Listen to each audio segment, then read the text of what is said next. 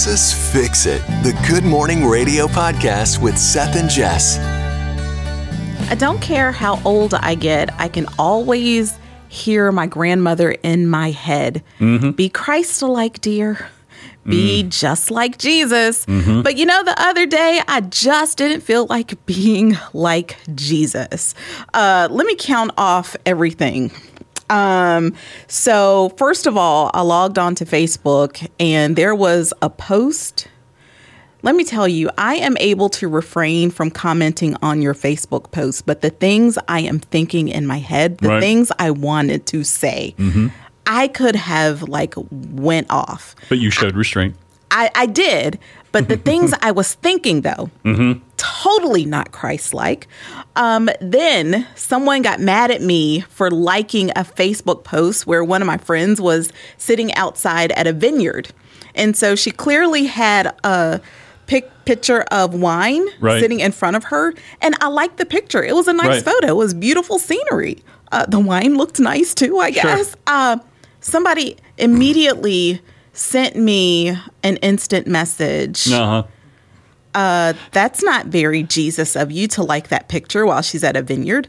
Okay, the things in my head that popped up. I know. I'm thinking 100 of them myself right now. Didn't really feel like Jesus right there. Gotcha. Okay, the very same day, I had on a crop top where I raised my arms a little bit and just just a little bit of my skin showed, just a midriff, just a little bit. Couldn't see a whole lot of my skin. Right. Somebody commented. Really? Oh, my goodness. Oh, wow. Are we dressing like a heathen now? Stop it. I kid you not. Seriously? Again, did I feel like being Jesus? Because the things I actually did say to that person was not. That was the straw that broke the camel's back. You couldn't hold back? I couldn't take any more. Right.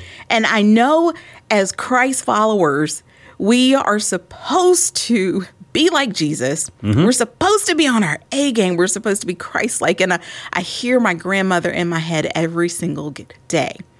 If they say things you don't like, be like Jesus. Be like Jesus no matter what. We are held to a higher standard. But let's be honest.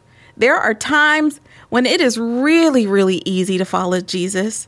And then there are times when it's difficult. For example, when I am in a worship service and the song is powerful and moving, and it's really easy to follow Jesus. Right. When I'm at the beach and looking out at the ocean and thinking about the peace and beauty of God, it's easy to follow Jesus. It's easy to want to be Christ-like. When I'm sitting on my deck and drinking a cup of coffee and reading my Bible, easy, right? Let someone say something bad about me and my kids. Am I ready to forgive them? Nope. Let somebody cut me off in traffic. Do I want to be like Jesus? Oh, now we're talking the same language. Let someone ask me a gazillion questions in a meeting that I've been sitting in forever. Not so easy to be like Jesus then. Right. Yeah. The truth is, there are times when it is hard to follow God. And here's the simple reason. We're not feeling it. All right. There are times I don't feel like worshiping. I don't feel like reading my Bible. I don't feel like going to church. I don't feel like praying. I just simply don't feel it. Yeah. Now, it's really difficult for me to relate to this subject because, Jess, I mean, let's be honest, I am like Jesus every day, every minute of every week. Okay. Completely, totally. Let me get off this mic now because lightning is about to hit the building. So let me ask you a question. If we were capable of being perfect, right? Would there be a need for Jesus in our life? Good point. Yes, we are instructed to pursue the perfection that Jesus exemplified. Yep. But the reason that there is so much grace, so much mercy, so much forgiveness is because God knows there are times we fail. Yeah. And let me validate what you just said. I go through days where I know I should not be interacting with other people because I am in a foul, ugly mood. And it's almost as if it's almost as if there's two of me. Okay? I don't want you to wig out and think, but it is if there are two separate, distinct personalities, the one that is trying their best to be thoughtful and considerate of other individuals, and the other personality is extremely selfish. It's like, I don't care about anybody else. I'm inconvenienced, and so therefore I'm not happy. And so the feeling of, I don't feel like being like Jesus right now, that's not unusual. We all go through it. If we're honest, if you are really, really honest, we all go through that at some point in our lives. I know that you said it was your grandma that was. I know that she would love to see her beautiful granddaughter, as soon as you're hurt, as soon as your feelings are hurt, turn around and go, "It's okay, I forgive you." But the reality is that hurt digs in, and sometimes it takes time to get over the hurt. Sometimes it takes time to get to that place where you can say, "Okay, I'm going to let go of the hurt, and I am going to forgive that person." Sometimes it's a couple hours, sometimes it's a couple days, sometimes it's a couple decades. Yeah. And I get that. Like, I love my grandma dearly. Of course. I love her dearly. But I just, raised in a whole different time. In my family, we joke all the time, and we say, grandma is she's King James Virgin all the way. It's just, Sure. Sure. But this is the thing. I've always, as a Christian, wanted to show my kids my failures.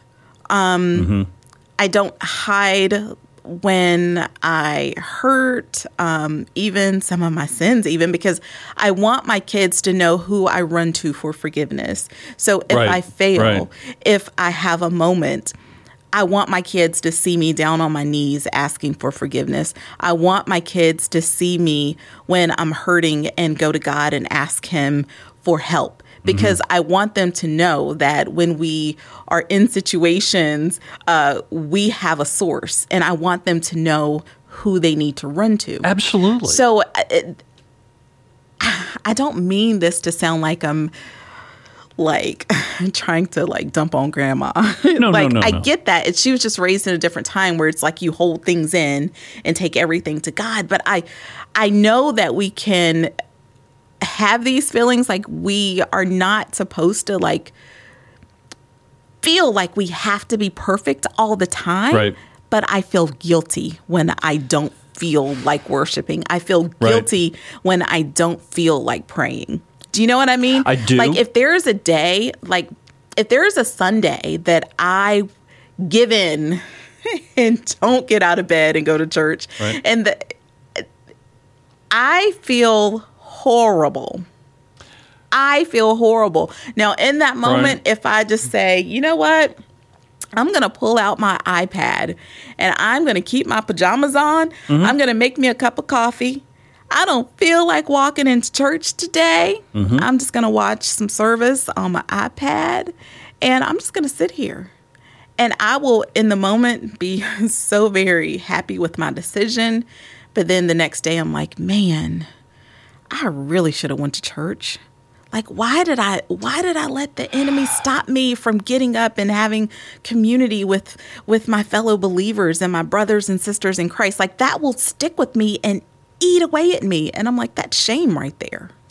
Yeah. And I'm not sure that I don't think that's productive, because it's not like in the example you just gave, it's not as if you decided, I'm not going to church. I'm going to sit down in front of the TV and I'm going to watch whatever I feel like watching. And you didn't have any kind of time with God at all. You did. So it's not like the enemy won. You know what I'm saying? It's not like the enemy's like, yes, I kept her from having any kind of relationship with God today. That didn't happen. I get that, but that's just one example. Like the other day when the person said something about my little crop top, I could have just turned the other cheek and went the other way. But no, I went in. Right. I was like, you know what? Right. Don't you even worry about what I got on. And I'm like, oh, but that was a little harsh. I did go off. Right. I just felt bad after the fact. And so I guess that's what I'm getting at. It's like, when you choose not to be like Jesus, but then you feel so bad afterwards. Right. Well, okay. That's actually a good sign. Yeah. Okay. If you were to go off and, let's just be honest about it, if you were to go off and be ugly to somebody and your conscience did not gnaw at you a wee bit afterwards, that's when you should be concerned. If you are capable of just wallowing in sin and not have some emotional conflict, some spiritual conflict afterwards, the guilt, feeling of remorse. What? That is very true. Yes. Come and say, okay, I need to go to God because I really blew it right then. If you go through that and you don't feel like that, that's a pretty clear indicator that there may be something bigger that needs to be addressed. Yeah. That's a good point. I use that as, I'm trying to not say I rationalize, but there have been times when I just didn't feel like being obedient. Oh, I think that's what it boils down to, is obedience. I know this may come as a shock, but I do have a problem with authority at times. I feel like, excuse me, but I know what I'm doing. I've got this under control. I don't need anybody telling me what, how, or when to do anything. And that's usually when I'm in trouble. But afterwards, it's the same thing. You get that gnawing on your soul, that gnawing in your conscience. You're like, okay, I dropped the ball again. So, hey, God, it's me again, and I'm going to pray about this thing again. Yeah. But God is absolutely faithful. That was one thing I had to really wrap my brain around, is that there's not a time limit. There's not a number of times that I can go to God and ask for forgiveness, and He's like, okay, but you only have one more left. Don't do it again because you only got one more. That's not in God's nature. That's our human nature. That's the way we are with the people around us. You do that one more time, and I'm cutting you out of my life. That's not God, and never has been and never will be. Right. But there are times when I just don't feel like being obedient or controlled and boxed in any way. I want to be a free spirit where I can do things my way. See, that's the thing about feelings, though. Feelings, I think, come across so genuine. Feelings usually feel so authentic. Yes. Feelings are so strong. They can get us so emotional. They feel so vivid and so tangible sometimes even. Do you know what I mean? Is completely that making real. sense? In the moment, your feelings feel very, very real. They seem to validate who we are and what we're doing, which makes our feelings easy to trust. But they're also misleading. And I honestly feel like God is emotional and has feelings because we're made in His image. Yeah. And if we're made in God's image, then we are also quite naturally are going to be emotional, and we're supposed to have feelings. But I was looking at some verses, and God feels deeply about different emotions. Like throughout Scripture, you can see how God feels about anger. Like in Psalm 7, He talks about anger. God feels deeply about laughter. In Psalms, He even talks about compassion. And in Genesis and in Psalm, He talks about grief. He feels love. We know that in 1 John. And then He even talks about hate, and He feels joy. Like God feels all of those emotions. Yes. So we are allowed to have all of those feelings and emotions. But for us, our emotions and feelings can sometimes lie to us. Oh, yeah. Oh, yeah. I completely, totally agree with you. I know this may be hard to believe, but one time I was invited to speak at a Wednesday night church service. And the topic was, I'm looking for a 5-word phrase in the Bible, and I can't find it, and I'm wondering if you guys can help me. I'm looking for the phrase, if you feel like it. Love your neighbor as yourself. If you feel like it. If you feel like it. Take care of the widows and the orphans. If you feel like it. The reason that that's not there is exactly what you just said. There are times when our feelings feel like it's guiding us in absolutely the right way. It makes us feel better, but they absolutely mislead us and lead us down the wrong path. I had a pastor one time speak to this issue, and it has stuck with me for so long. He said, right feelings follow right actions.